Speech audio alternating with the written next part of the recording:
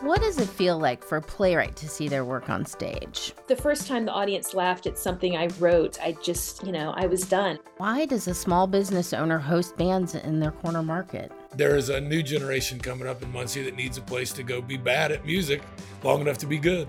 Pop of Culture is a new program from IPR, answering arts and culture questions in East Central Indiana.